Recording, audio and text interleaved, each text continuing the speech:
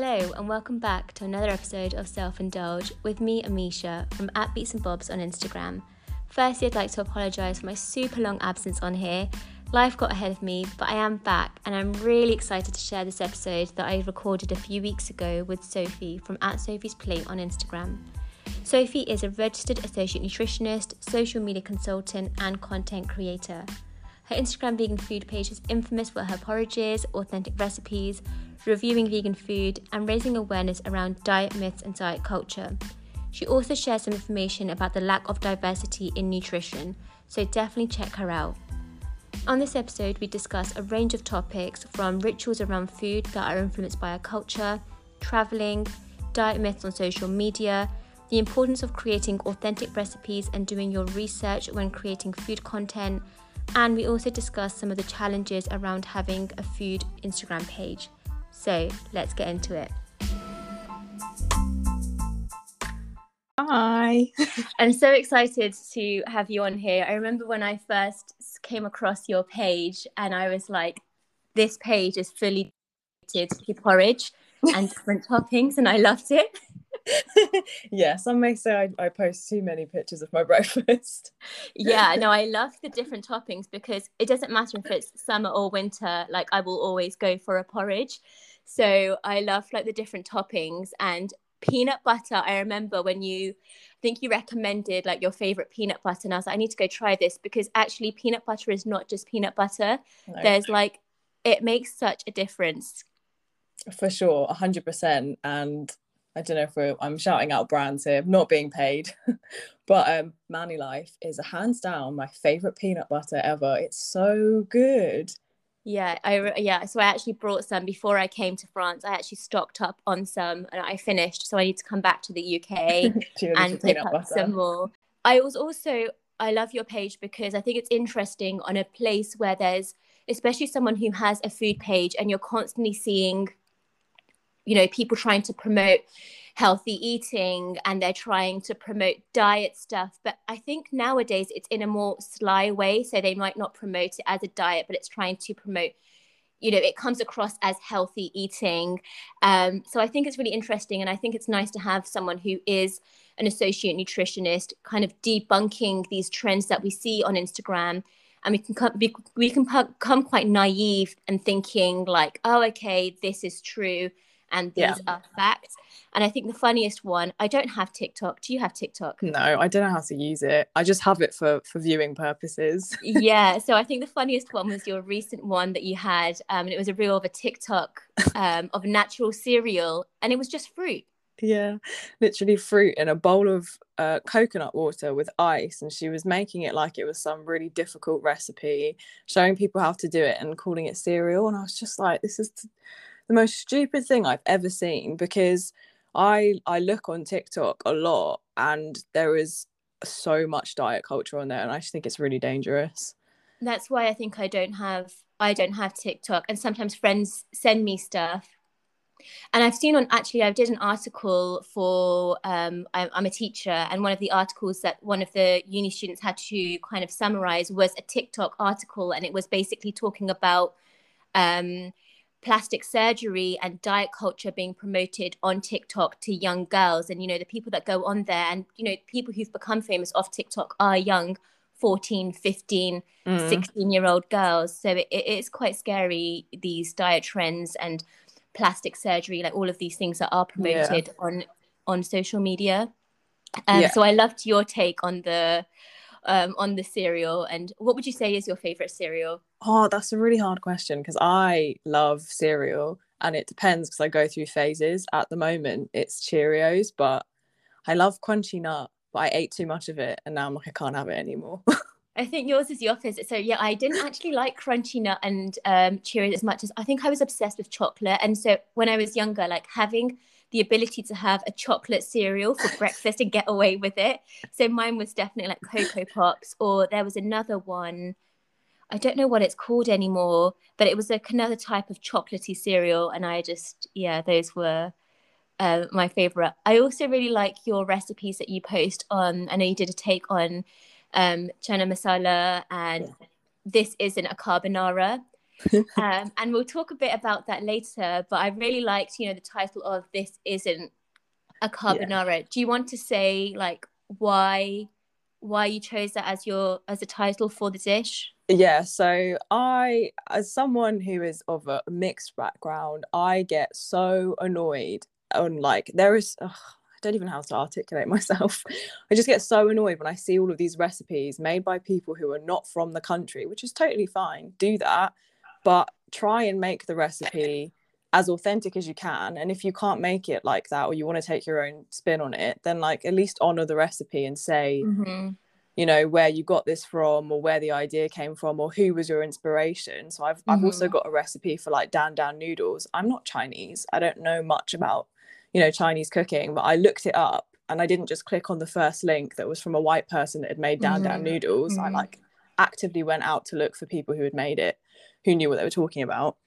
So with the carbonara thing, I was like, look, I know this is not a carbonara because there's no eggs in it, there's no meat in it. It's like the furthest thing from a carbonara, but this is where I got my inspiration from, and I'm not going to call it that because it isn't that.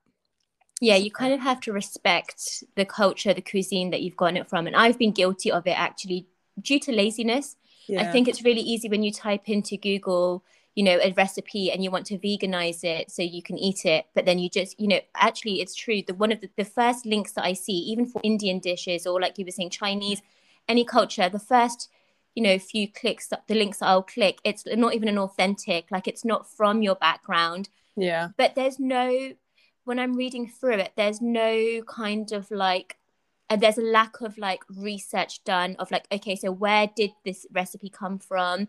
How, what ways have you tried to make it as traditional and respect the culture and the cuisine as possible? And especially important when people like white people are now benefiting from marginalized communities. They're becoming Instagram famous, making these recipes and probably getting paid for it, or TikTok famous. I've seen them, and there'll be like an uproar in the comments and the person's like, oh well, like whatever, I can call it whatever I want, it's not a big deal. And it is a big deal, because you're now taking away the limelight from somebody who's like actual food that is, and who doesn't get the same kind of airtime as you will because you're a white male or whatever. Yeah, and you've already got a big platform and you're able to gain profit out of this and gain money, just, and you're not actually respecting who you got this from. And I've actually got recipe books. I mean, I'm not going to name any, but like even my first ever recipe book that I got when I went vegan, I didn't even think about this because I think I was like 18, 19.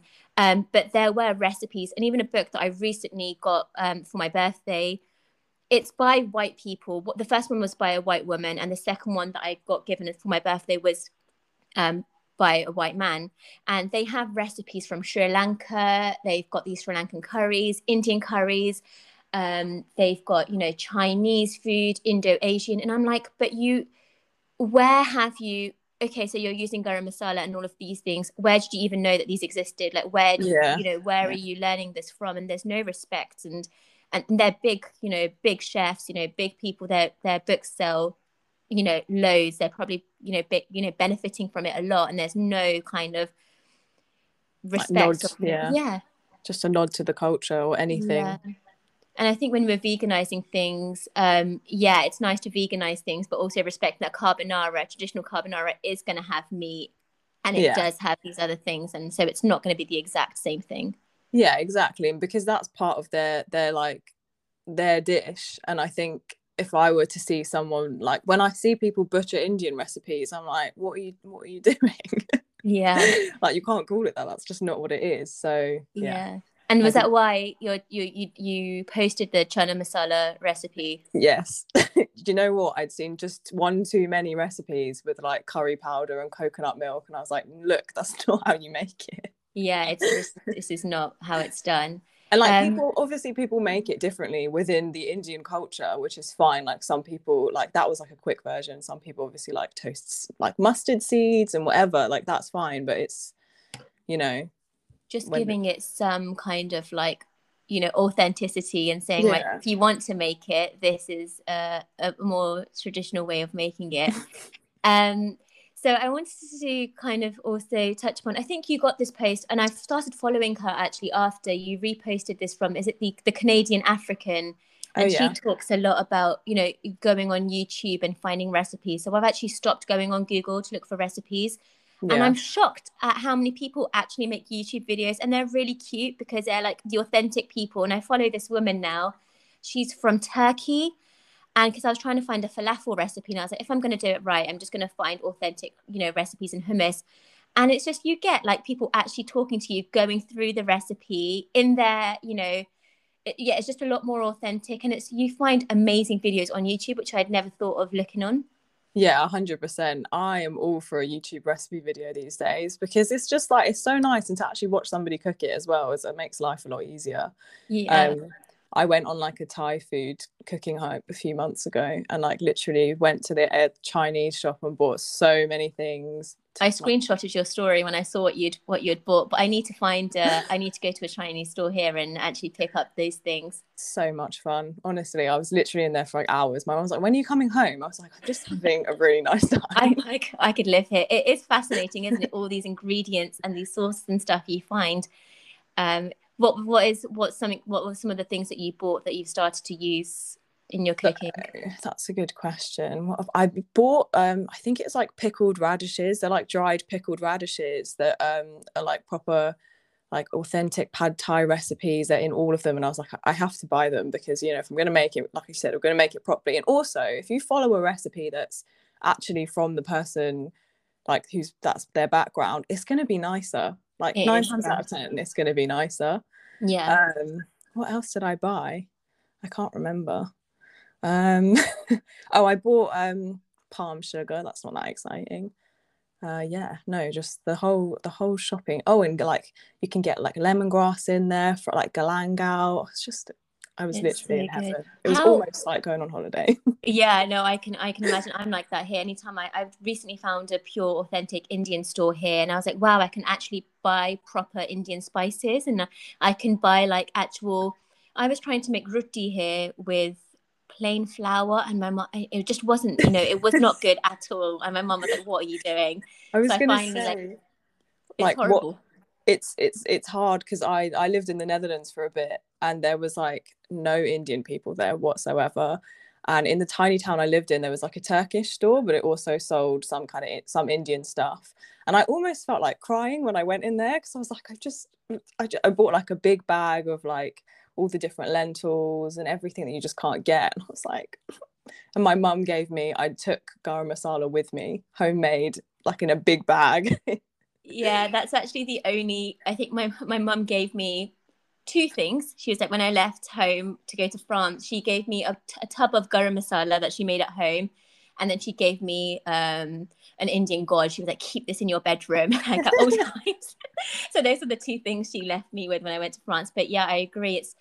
It's like you can find some things that are Indian, but it's not as. I think we're really lucky in London that as soon as you walk out the street, there are so many stores where you can buy Indian food, like the spices and things. So it's kind of difficult, but I managed to find one by a man who moved from South India, and he moved to Paris, and then he moved to Lille, and he opened up a store. He wanted to open up a cafe with like Indian Yeah. cafe kind of thing, but then COVID happened, so I actually ended up chatting to him for ages when I went in. And I think that's also really nice when you go Yeah. to the shop. So we spoke for ages, and he said, he opened this up, and it's become so popular because people love, no matter where you go, people do really love Indian Yeah. cooking and Indian food. So he said he's always having people coming by, like French people, really interested and asking about the spices and what to cook and stuff. So yeah, that was really good. Um, I wanted to ask you, why did you choose to study nutrition? Like, where did that kind Um, of come from? Good question. I've always been the kind of person that never knew what they wanted to do when they were younger. I was literally like, my sister was the opposite. She was very set in her ways, like, I'm going to do this. And that's what she did. Whereas I was like, I don't know. But I'd always been interested in like food and how the way you eat kind of affects the way you feel. I remember even when I was really little, we had this book, I think it was called Foods That Harm and Foods That Heal. I remember it so vividly, and I'd like look at it, and it had all the different like kind of problems that you could have, like I don't know, constipation or whatever, and it would give you like a list of foods that were helpful. And I loved reading that book. And then I didn't actually know, because back when I was in school, like it wasn't really kind of something that people studied or that I knew about. Like I didn't know it was a degree. So I actually took the wrong A levels, because you need science, obviously, to do a Yeah. nutrition degree. Oh, me and you both. I feel like there is not at school, I there know. isn't really proper guidance. And I feel like with, I mean, also we're so young. I get really annoyed at the UK education system because I'm like, people always ask me, what's your one regret? And I'm like, honestly, and it's a very small regret, but my A levels, like Yeah, I just feel like 100%. there wasn't proper guidance and you have to choose at such a young age. And it kind of does dictate what you do after, because according to that, you can only choose specific degrees to do at uni.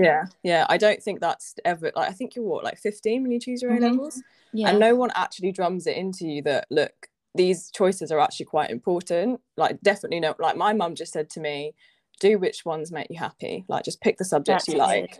Not a very, very untypical Asian mum. Yeah, yeah. No, my parents were the same, but then a family friend, I didn't listen to my parents, I listened to a family friend, and she said to me, she's Indian.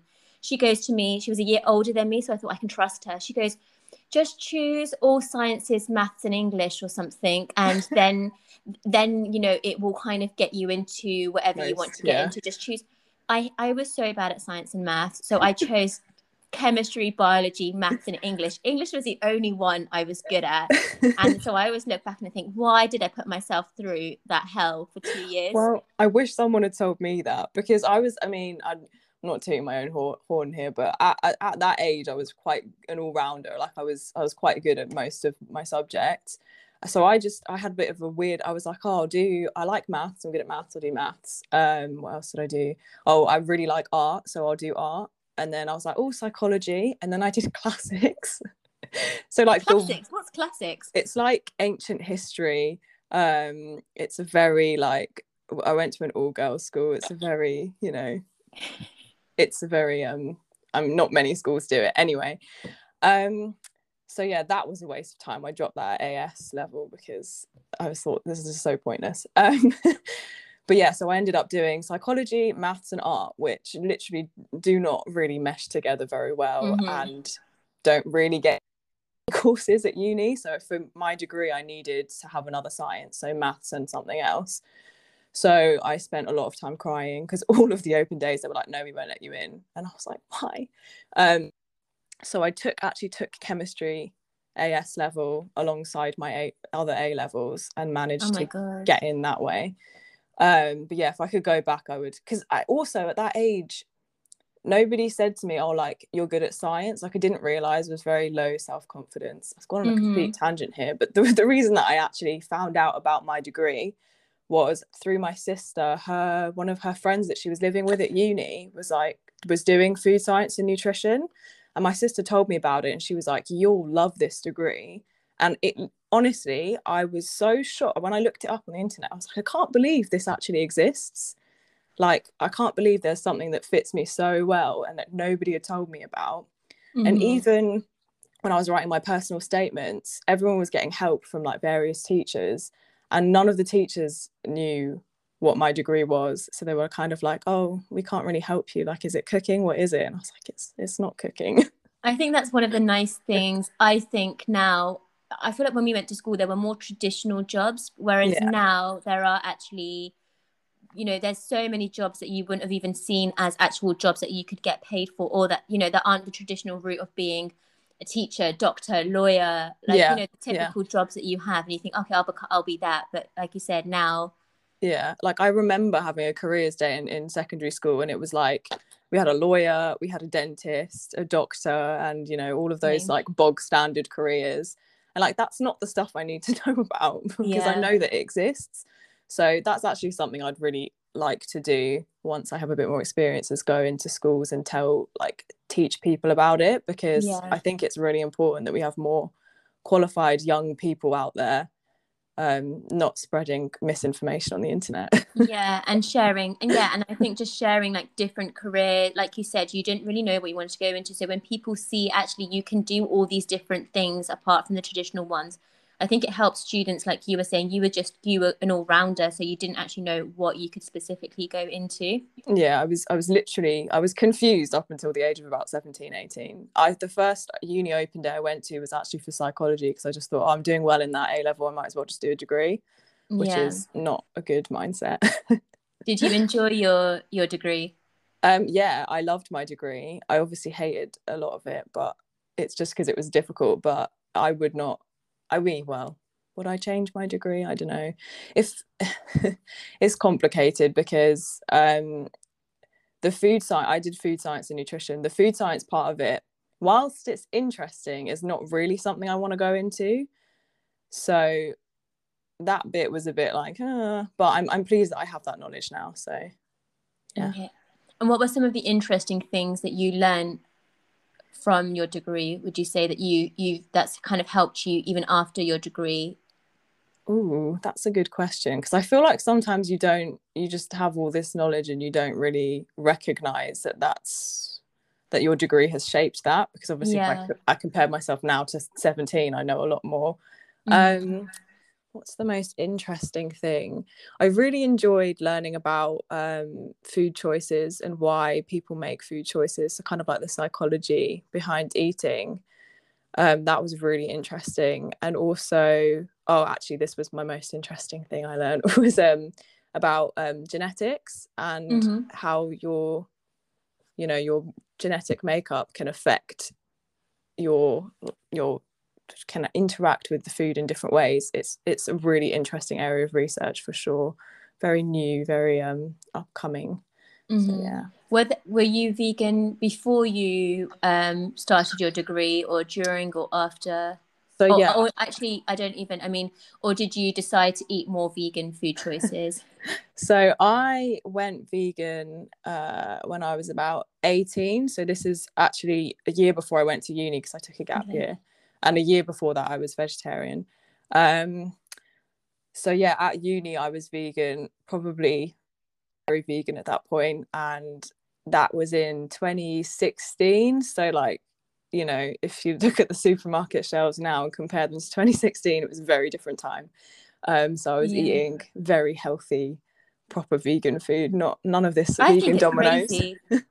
I know. I think it is crazy. I remember being at uni when I went vegan, and in the supermarkets, like I said, there was none of this. So you tended to eat healthier because there was no vegan chocolate, all these like stuff that's come out now. Even restaurants, it was just Oh so God, limited. yeah, It's crazy how literally. far it's come. Honestly, if I was at uni now, I could actually join in all of the like Dominoes and all of that, and But yeah, no, I think the most exciting thing I had was Linda's vegan sausages. Yeah, I remember those. So you went vegan before you started did Yeah. your degree change? Did they talk about plant-based or Um, veganism? Not really, to be honest. No, it wasn't really touched on that much.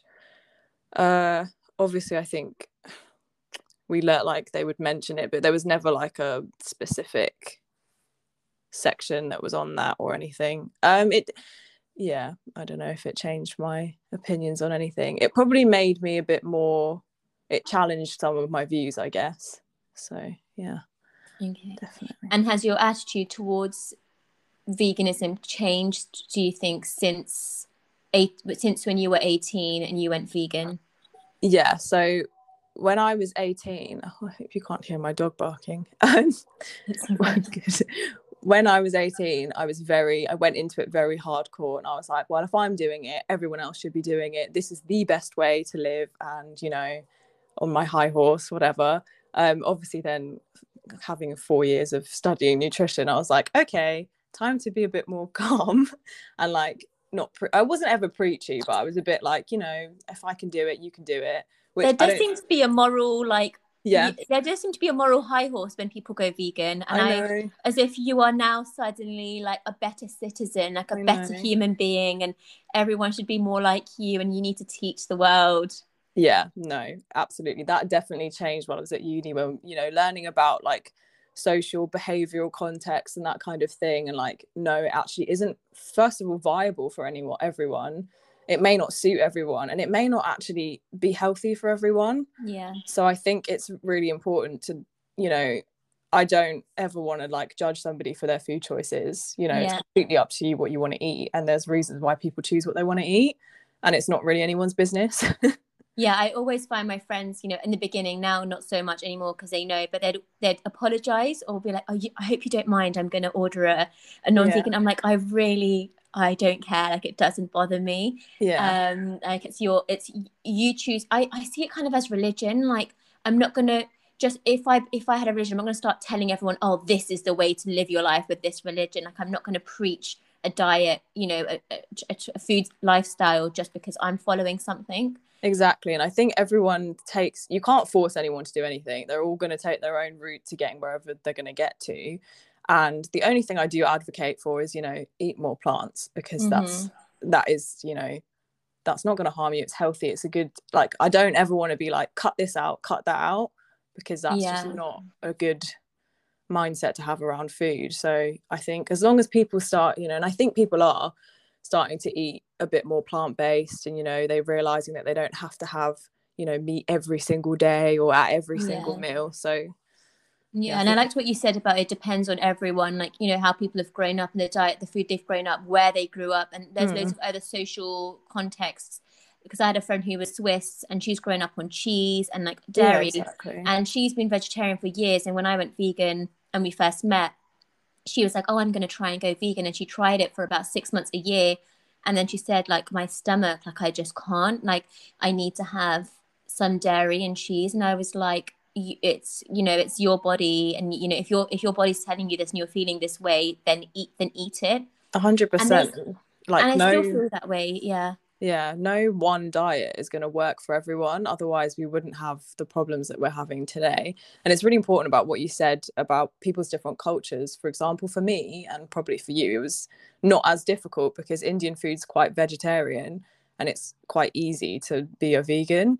But if you're from, you know, somewhere that eats really heavily meat or like dairy, like Swiss, then, you know, you're not only just changing your diet, but you're also sort of isolating yourself from, say, your family members or like family gatherings, and being that one that's like, oh, I can't eat that. And that's not a nice, some people don't want to live that way, which is totally understandable. And my mum's grown up always believing, you know, she's been told, I don't know if you know ghee. And my mum preaches about ghee all the time, and she's like, she says to me and my sisters, you know, I don't care about this, you know, you can go vegan, but, you know, you do need to have this. And we're like, no mum, but she's, you know, so my mum doesn't really have, like, we're vegetarian in our household, but she has grown up, you know, in India, having, you know, being told and being brought up this way, and I'm not going to change her mind, you know, these beliefs. And when she has her tea, she will have some milk, and she does have ghee in her cooking and stuff, but when she cooks for us, she doesn't put it in there. But there are some things, she's just grown up with that. It's the same with my mum, and like, bless her, I feel like when I was 18 I was probably very much like, no mum, we're not having this anymore, you can't have this, it's not good for you. Get rid of this. Yeah, literally. And she was just like, you know, like a bit reluctant, but kind of did it anyway because she just wanted me to be like happy. But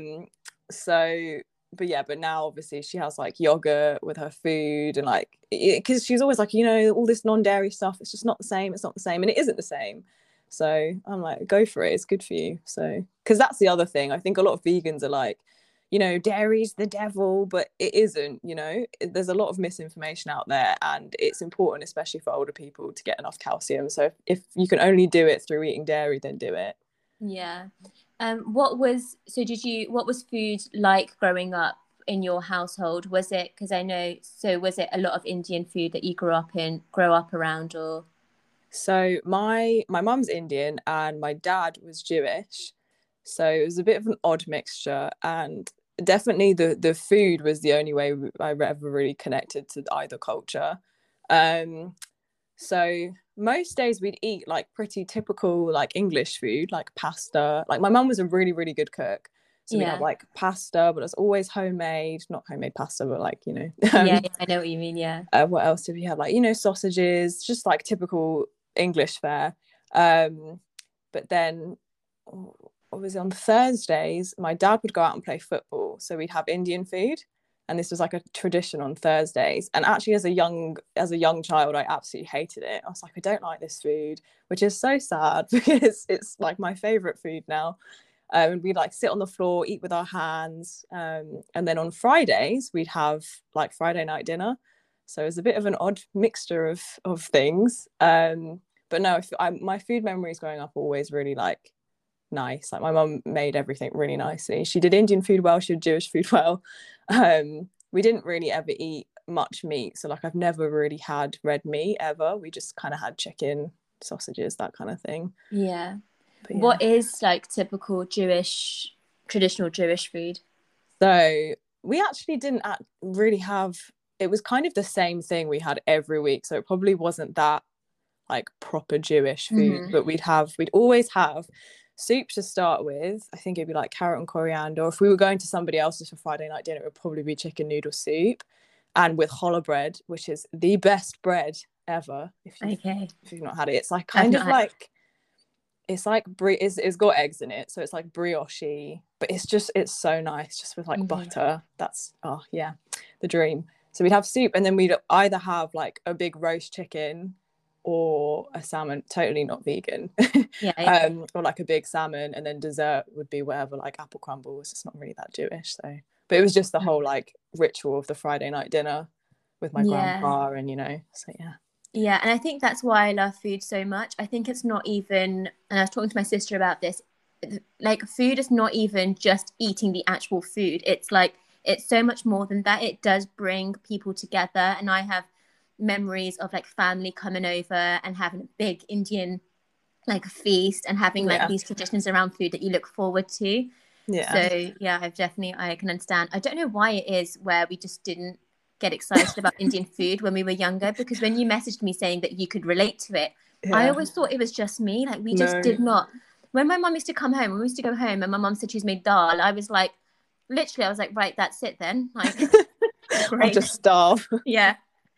And like dal especially was my least favorite thing. I hated it. Then I went full 180, because at uni that's like all I ate. I was like, Mum, I'm taking this back with me, like just keep it stocked in my freezer.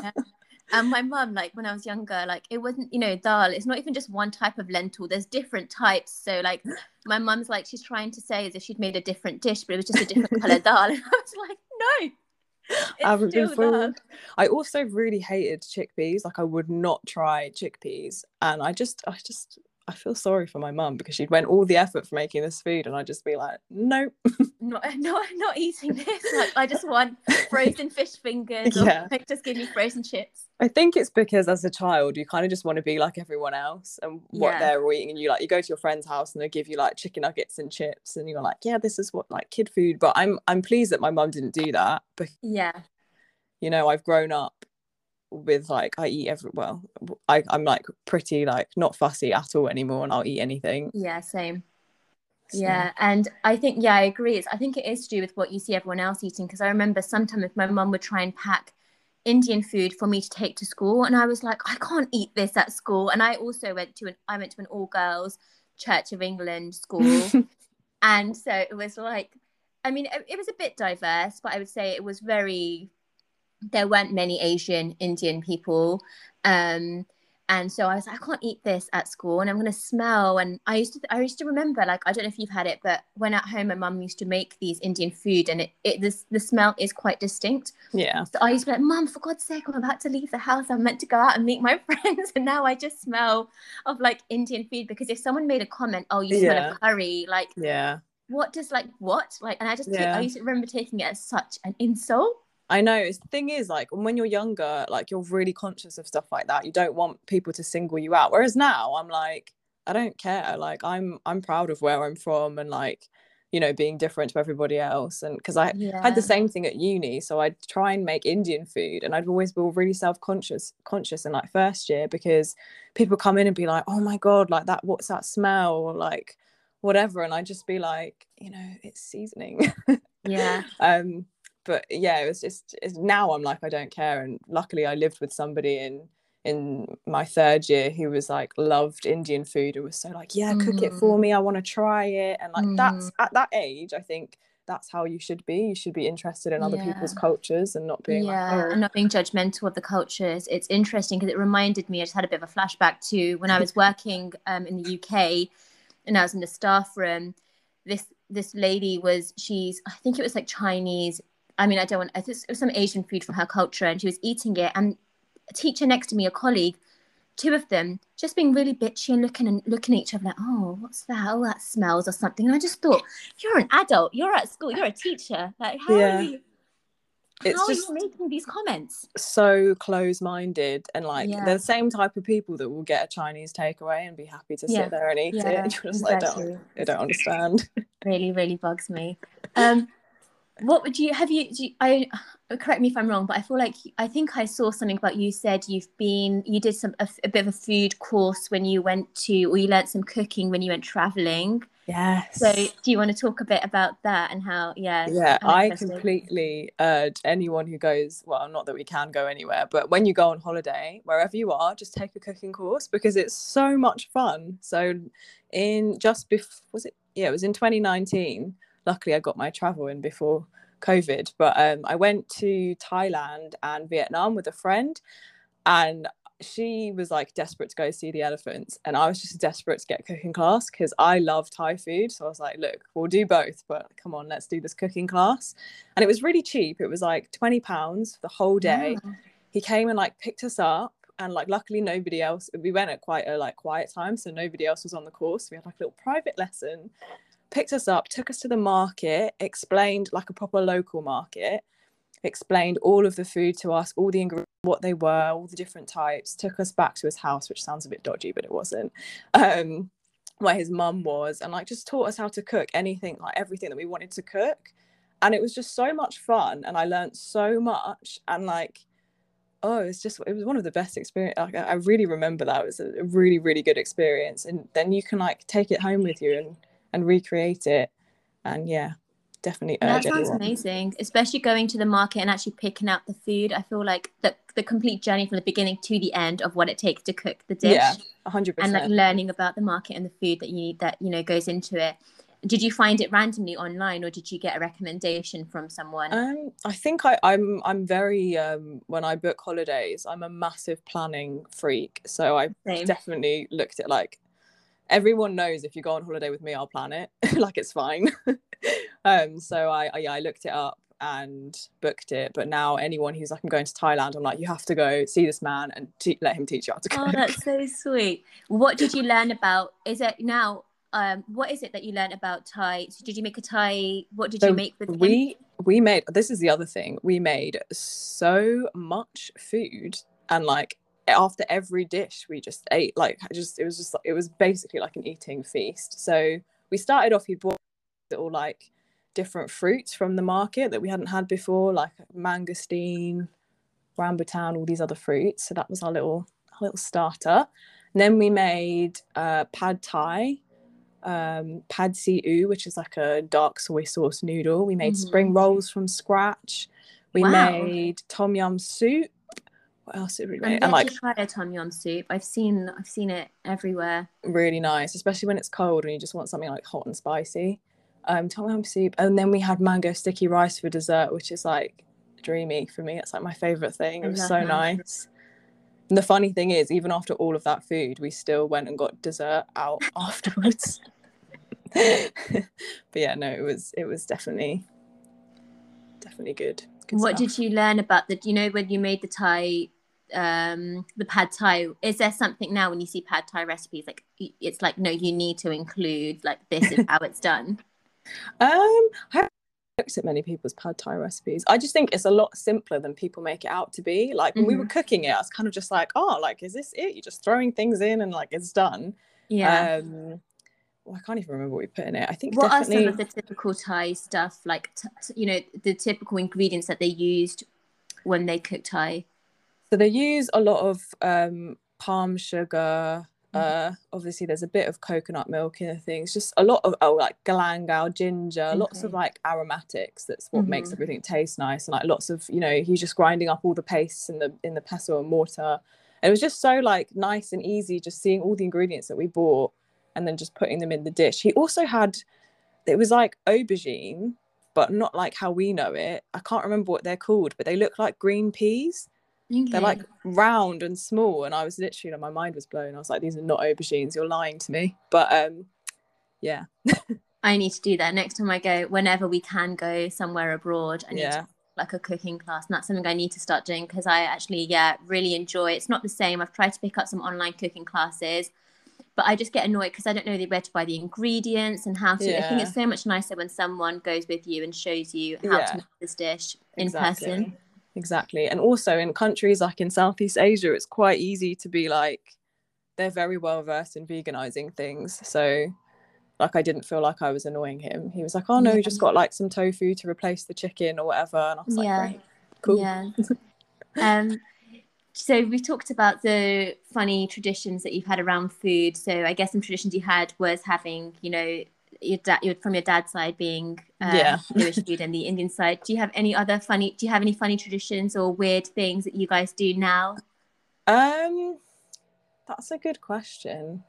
I'm trying to think. I feel like all I do now is eat. Actually, I remember another one from when I was younger was that whenever we used to come back from a holiday, like say it was late at night, my mum would always make us like toasted jam and cucumber sandwiches. Toasted jam and cucumber? Yeah, which everyone's like, what? But it's such a like, it's something my mum's mum used to have. Right. And something my mum still has. And I don't know, I just got, and like we'd always have it with a hot chocolate as well. It's such a weird combination of things. I can't even imagine jam and cucumber. Like, that would never have crossed my mind. It's an odd one, but like, you know, when those foods that you've just had as a child and you're like, yeah, that's totally normal. I don't know, I can't be like, definitely try it, it's amazing, because I'll have to give it a go. What are so we were talking about on Instagram, there are loads of trends on diets and stuff. I have to say that on my personal Instagram account, I've deleted it and deactivated it. I don't know if you find this the same. I feel like running a food page and having my separate Instagram, I just felt like I was spending all day on Instagram trying to catch up with both, and I just thought I can't take this anymore, so I've just deleted it. But even on my personal Instagram, I didn't follow anyone, like any models or anything that kind of promoted those skinny teas, diet stuff, which I found a lot of like famous people and models tended to do. Didn't follow any of that.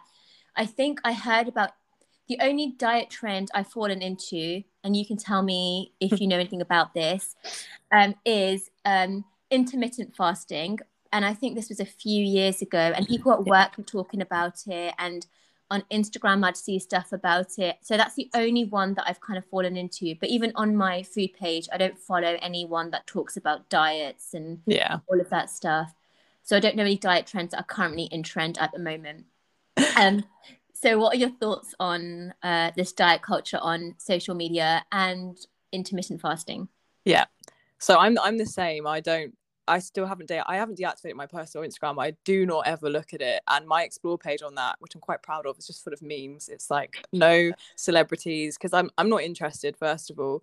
Secondly, I am currently doing social media management, so I run about 5 Instagram accounts, and I just, oh my gosh, I never want to look at my phone again. So I don't really have time to be a personal Instagram, so I just leave that there.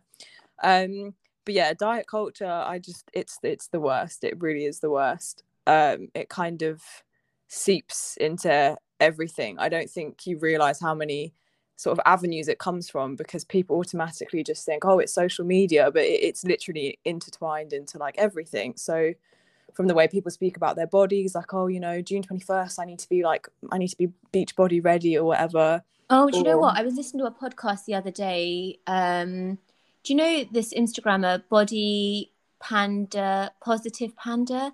I don't know if you know. Kind of familiar. Yeah, so she was on a podcast with Venetia. I was listening to, and they were talking about, I've not seen this meme, but there's a meme going around for June something, whenever things are opening up. Someone's like, oh, this is going to be my diet until June something, and it's just a bowl of ice, I think. Yeah, I've seen.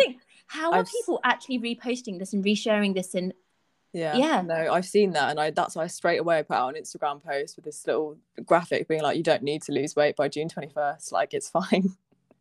it's just it's so bad. And also, even from like the way people talk about food, or they assign moral value to food, that's all part of diet culture. Like, oh, I'm being good today, or you know, I ate this and it was bad and I feel guilty. Food is food. It's not good and it's not bad. Or they'll post something like, oh, cheat day. And it's Yeah. just like my normal food that I Like, would have what are you, like, what are you cheating? And, yeah. you know, it's and, you know, oh, there's just so much. And the government that's pushing this awful obesity strategy where they're trying to put I think they're trying to push to put calorie labels on all food in restaurants that are bigger than like 250 employees.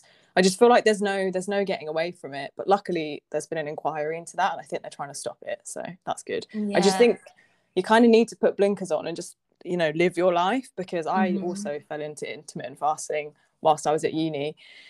And I already kind of had a bit of a disordered relationship with food at the time. Yeah. And I kind of masked it behind being like, oh, it fits into my schedule at uni, you know, it saves me time and I don't have to worry about cooking. But, you know, I was doing lots of exercise and probably wasn't meeting my calorie requirements. I also already didn't have a regular period by that point. Yeah. And that didn't help because, you know, people, I think a lot of men especially push for the intermittent fasting and how good it is for performance and all of this and all of that, but it actually, as a woman, can, well, also as a man, can really affect your hormones. So if you've got any kind of hormonal issues, intermittent fasting is definitely not something that you should do. No one really speaks about the other, like the negative side effects of it. You know, you can be irritable, and I was irritable. I used to feel lightheaded, but I was all like, no, like it's fine, I'm healthy, I'm fine, and I wasn't. And also, what else was I going to say about that? Oh yeah, I actually did a presentation on it at uni in my final year. We were like just given the reins to choose a topic, read lots of research papers on it, and just present your findings. So I did one on, is intermittent fasting a valuable tool for weight loss in people who are overweight? And short story is that it isn't. It literally is the same as every other calorie restrictive diet. It doesn't have any significant benefits on top of that. So everyone being like, oh, it improves this and your blood lipids and all of that, the research isn't really there, to be honest. Yeah, and I agree that it is dangerous to easily mask intermittent fasting, and even sometimes like, you know, eating healthy and being vegan, and you know, when you've had a past of, you know, having an eating disorder, I think, like you said, it's just not the way forward. No. Have you seen, so apart from this June, is it 21st when things, is that when things are opening up in the UK? Yeah. Oh yeah, you've got different dates. No, I'm literally like, I've just stopped, you know, looking up at the dates. I think here in France, things are opening up soon in like mid-May, and then end of June is when things properly open up, I think. Okay, so, that's I've got a while. Not too much further than us. Yeah. Is it, so apart from that, have you seen anything else that's been going on in trend? Just don't even get me started. There's just so much rubbish out there, and the more you look for it, the more you see it. Like, it just comes up on my explore page now. The ones that probably annoy me the most are where there's all these videos where people are replacing carbohydrates with vegetables. Why do people, why? Yeah, so is carbs like, why is carbs played as like the devil? I just think we need to leave carb shaming in 2020, because I never really want to see a sandwich made out of peppers ever again. Yeah. It's awful. It's really awful. And people send them to me now as well. They're like, have you seen this? And I'm like, oh. But and I think people try and pass it off as being creative and, this new thing, and it's like, no. It's always, it's never been a thing, because it's not meant to be a thing. Yeah, and exactly. You're just trying to, like, bread is so good. Why would you want to eat a pepper instead of bread? It's just, it's not the same. I just think it's quite an old-fashioned view, isn't it? We've got very put into the media that carbs make you fat and carbs are bad for you, and just, they're not. They really aren't. They are essential. Your brain literally runs on carbs and glucose. If you stop eating it, you'll go a bit loopy. Yeah. So I remember ordering from Five Guys, and they accidentally, like, I don't even know why this is an option, but instead of putting the normal bread, it was like, I opened this is when we weren't allowed to eat in restaurants. It was COVID last year when there was a lockdown. And so I'd ordered then. I sat outside with my friends to eat. And I opened my thing and it was like the burger was made of lettuce around, and I was like, I need Why? to go back. I can't eat this. Literally, and people who mask that as that this is their gluten-free option. There is so much gluten-free bread out there now. Just buy some gluten-free bread. Yeah, and I also fell into, I thank goodness I didn't actually do it, but trying to replace pasta and noodles with courgette. Oh no. Yeah, We went through back in the day, we went through that phase as well. And like it's just it's not the same. It's not as yeah, filling. You're not getting the same nutrients from it. People demonize stuff like bread and whatever, but realistically it's fortified with so many vitamins and minerals that we need. yeah. And it's yummy. I just the whole trends on social media and those diet culture things, they just really, really grind my gears. Yeah. I wanted to ask you a little bit. I found your honesty also on Instagram. I feel like I think when you have a food page and there's so much out there, I feel like sometimes it's difficult to find pages that actually make you feel good and where people are actually honest. So I really like enjoy like your honesty about things. And one of them I remember laughing at was, I think you were talking about when food companies and PR companies try and give you food to then with the expectation of you to post this and create something. So do you want to talk about some of the issues with being a food, I don't know if you would call yourself I don't know, a food blogger. I don't even know what to call, our page, Yeah, but a and food person. yeah, a food person where you're given products to review, or and they're expecting you to do this for free, and some issues the problems that you found with this. Yeah, so especially recently I've actually had a lot of companies sliding into my DMs, and the worst ones are when it's a big company and it's a big company, they're stocked in supermarkets, whatever, and then they give you a whole brief like a PDF they put time into making, and you go back to them and say, well, what's your budget? And they're like, oh, sorry, we don't have a budget. And I'm like, but you wouldn't expect to have your product plastered on a billboard for free. It's advertising at the end of the day. Yeah, And you have to value the time that I put into it. Like my time is money. I can't pay my bills with your like £2 free product. I could just go and buy yeah, it myself if I it's was not that worth desperate. no, it's not worth it. And I think when you're out as on Instagram, you kind of just want to say yes to everything, Mm-hmm. because you're like, oh, this is so exciting. And it is exciting, but I think I've gotten to the point now where I'm like, nothing is that exciting. If you No, want, like, I'm very much like take it or leave it. Don't get me yeah, wrong. If it's a small business and they want to send me some stuff, I'm like more than happy to accept it. And 9 times out of 10, I'm going to post about it. yeah, Like if I like the product, I'll post about it. yeah, It's not, that difficult. But if you're coming at me with like this, I want this, and this, and we're a big brand, we've got a huge budget. I know you've got a budget for advertising. I also find brands that often say they don't have a budget, but they have budgets for other people. That I annoys found me. that really, and I just think I'm also someone who's not very good at, like, I don't even know if you'd call it confrontation. I'm just not very, like, I No, get me so either. awkward, and I always call up my sister. I'm like, oh, how do we send this message? Like, it's so hard because there's not, like when you go for a normal job, what the pay is and what your Yeah, salary is. And with food, it's crazy how Instagram has now become this marketing platform. And like you were saying, we are advertising your product, and you would have paid someone else to do this. But now Instagram has become that kind of platform. yeah, So, and yeah, yeah, just also like I don't. People often turn their nose up at food Instagrammers or food or people who have influence on Instagram, like, oh, they just do nothing and they get paid. But I mean, I'm not speaking for everyone, but when I post something, a lot of work has gone into it. Okay, yeah, probably not my porridge bowls, but if I'm doing something for a brand, I take time out, and it might take me like half a day to shoot the whole thing and like make it, go and get the ingredients, edit the post, write captions. Like yeah.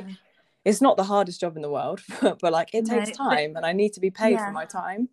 So No, I completely agree. And just going back to when you see a company that says they don't have budget for you, but then they've gone yeah, off and paid someone else, and because there's no law, I feel like there's not really rules about this. So you just yeah, don't, what are you meant to say? Like, yeah, exactly. And it's difficult as well when they're trying to, they say yes, they do have a budget, and you're kind of like, well, what do I charge you? yeah, what do I charge you? Yeah. Because, Yeah, and then you're worried, well, am I overcharging? Am I yeah, undercharging? because I've had companies that have been like, yeah, sure, what's your budget? And I've given them my price, which I thought was quite decent, and they've just ignored me. And I've then had that. I've had that. seen No, that do you know what? the campaign has gone on and other people have been paid, and I'm like, oh, they could have just told me, Oh, like don't I would have worry. negotiated.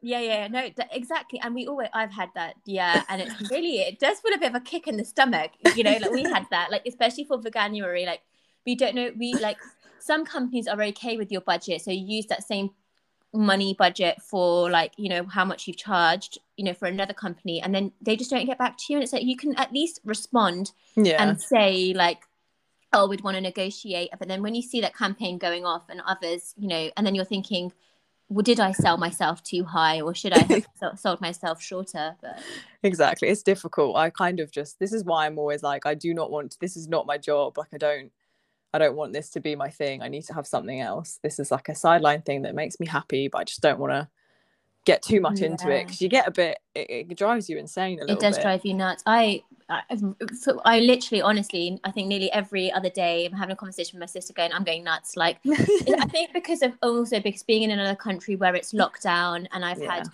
I went from a really stressful job with loads of hours to now having it's very easygoing, minimal hours, because I just needed a break.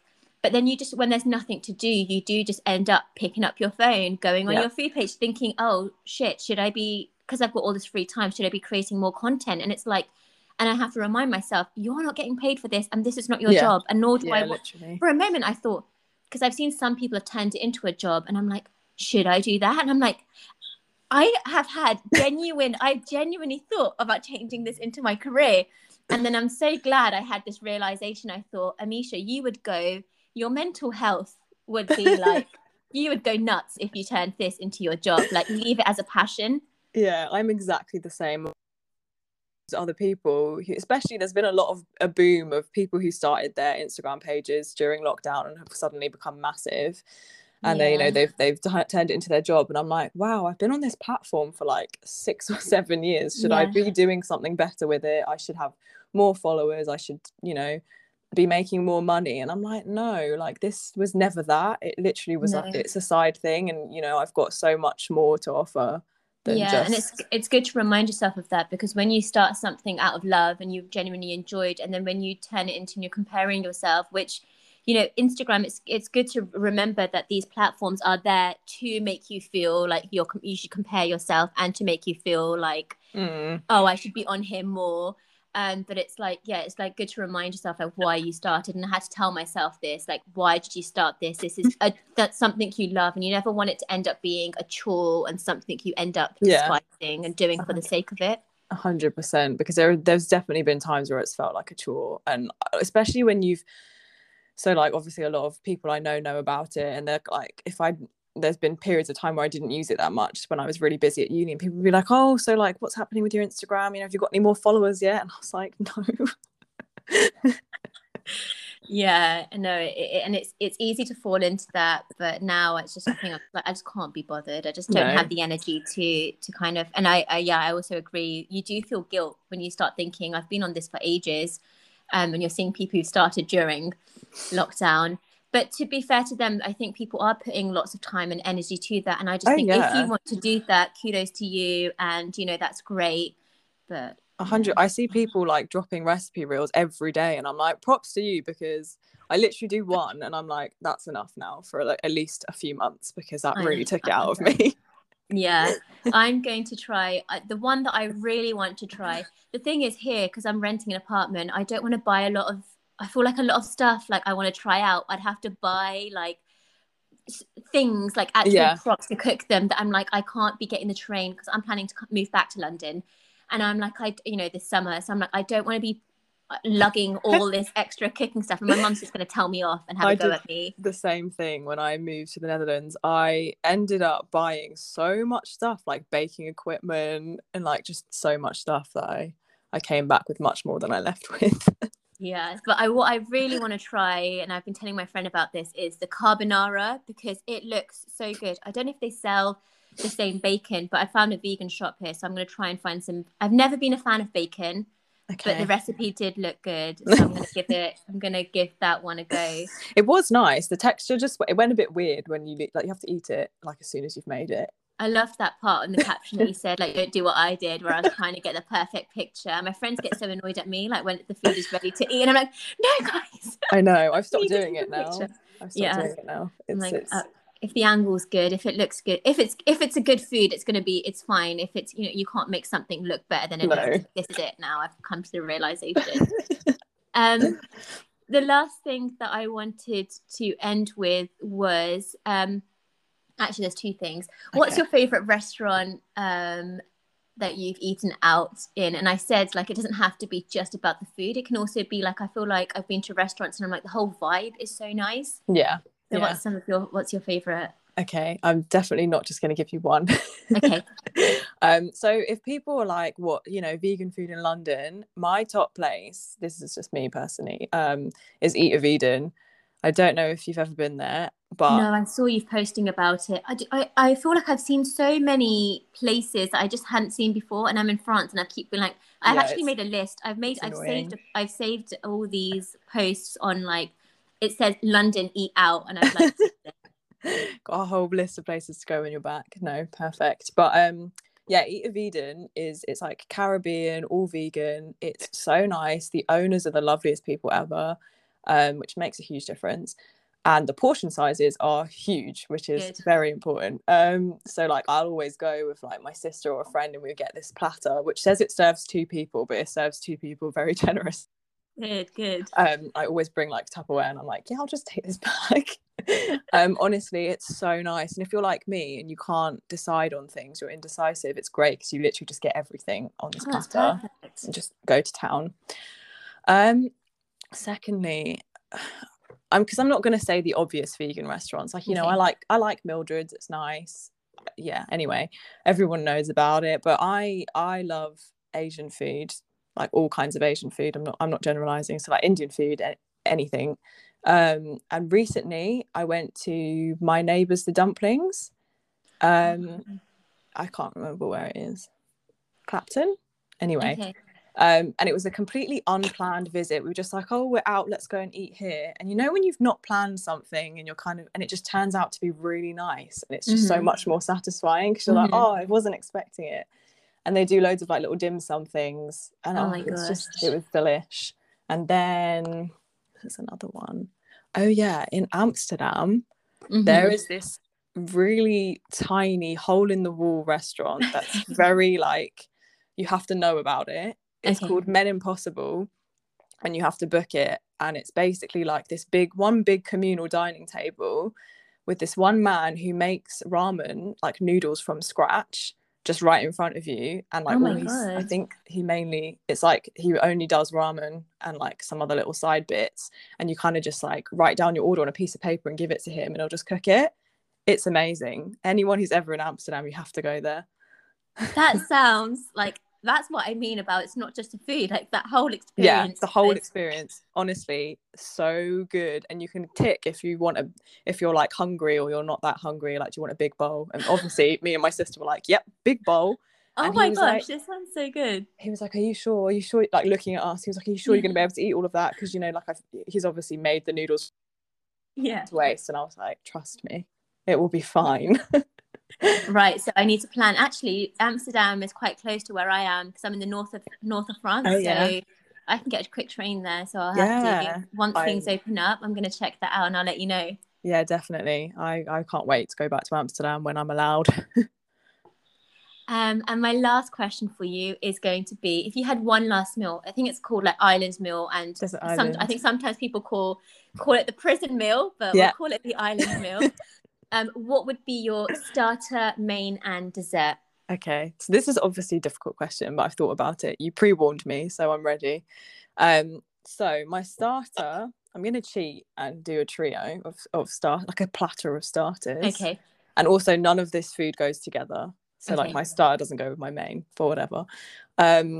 So for my starters, I want like an Indian vibe. So like samosa chaat, pakoras, but my mum's homemade pakoras. But they need to be a small portion, otherwise I'll eat too many and I won't want to eat my main. What else? What are those called? The little like golgappa, like the pani puris when you Oh pour yeah. People call it golgappe or pani puri. Yeah. I don't know, the Indian accent is not there. Yeah. Those as well. That's like, with the, is it either chickpeas or potatoes, and they're like the imli. Oh yeah, delicious. So that would be my starters. Main would be a really, really good Neapolitan pizza, with no cheese, just like good tomato sauce, garlic, maybe some rocket, some chili oil. What else? Oh yeah, like garlic aioli to dip the crusts in. Oh, glass of wine, perfect. And then dessert again, because I love desserts. I'm gonna have to do a trio of mini desserts. Yeah. So there's going to have to be, I'm not really a chocolate person, right, but when there's like chocolate lava cake on a menu, oh my gosh, I have to have it.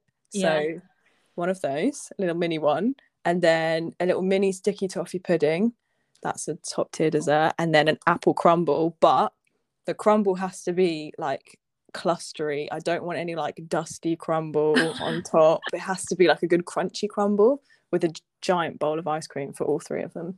Oh my gosh, that sounds delicious. And actually the pizza, when you start talking about the oven pizza, I feel like I always learn new things from your page as well. Like I saw you cooked your own pizza in a pizza oven, and I was like, I made a note of this as well. I was like, I need to get a pizza oven when I go back home and persuade my mum for us to get one for the house. Honestly, I got it for my birthday. Yeah. Best investment we've ever made. Like, it's just so good. It's so good. I actually love it. Brilliant. Best thing ever. Well, thank you so much for Sophie for coming on this podcast. And actually, I was really looking forward, and I was thinking about who I wanted to come on, on here. You were one of the first people that I was kind of thinking that I really wanted to get on here. So thank you so much for sharing your knowledge about food and, having a food page. And thank you for having me. I really enjoyed it. It was good. It was a good chat.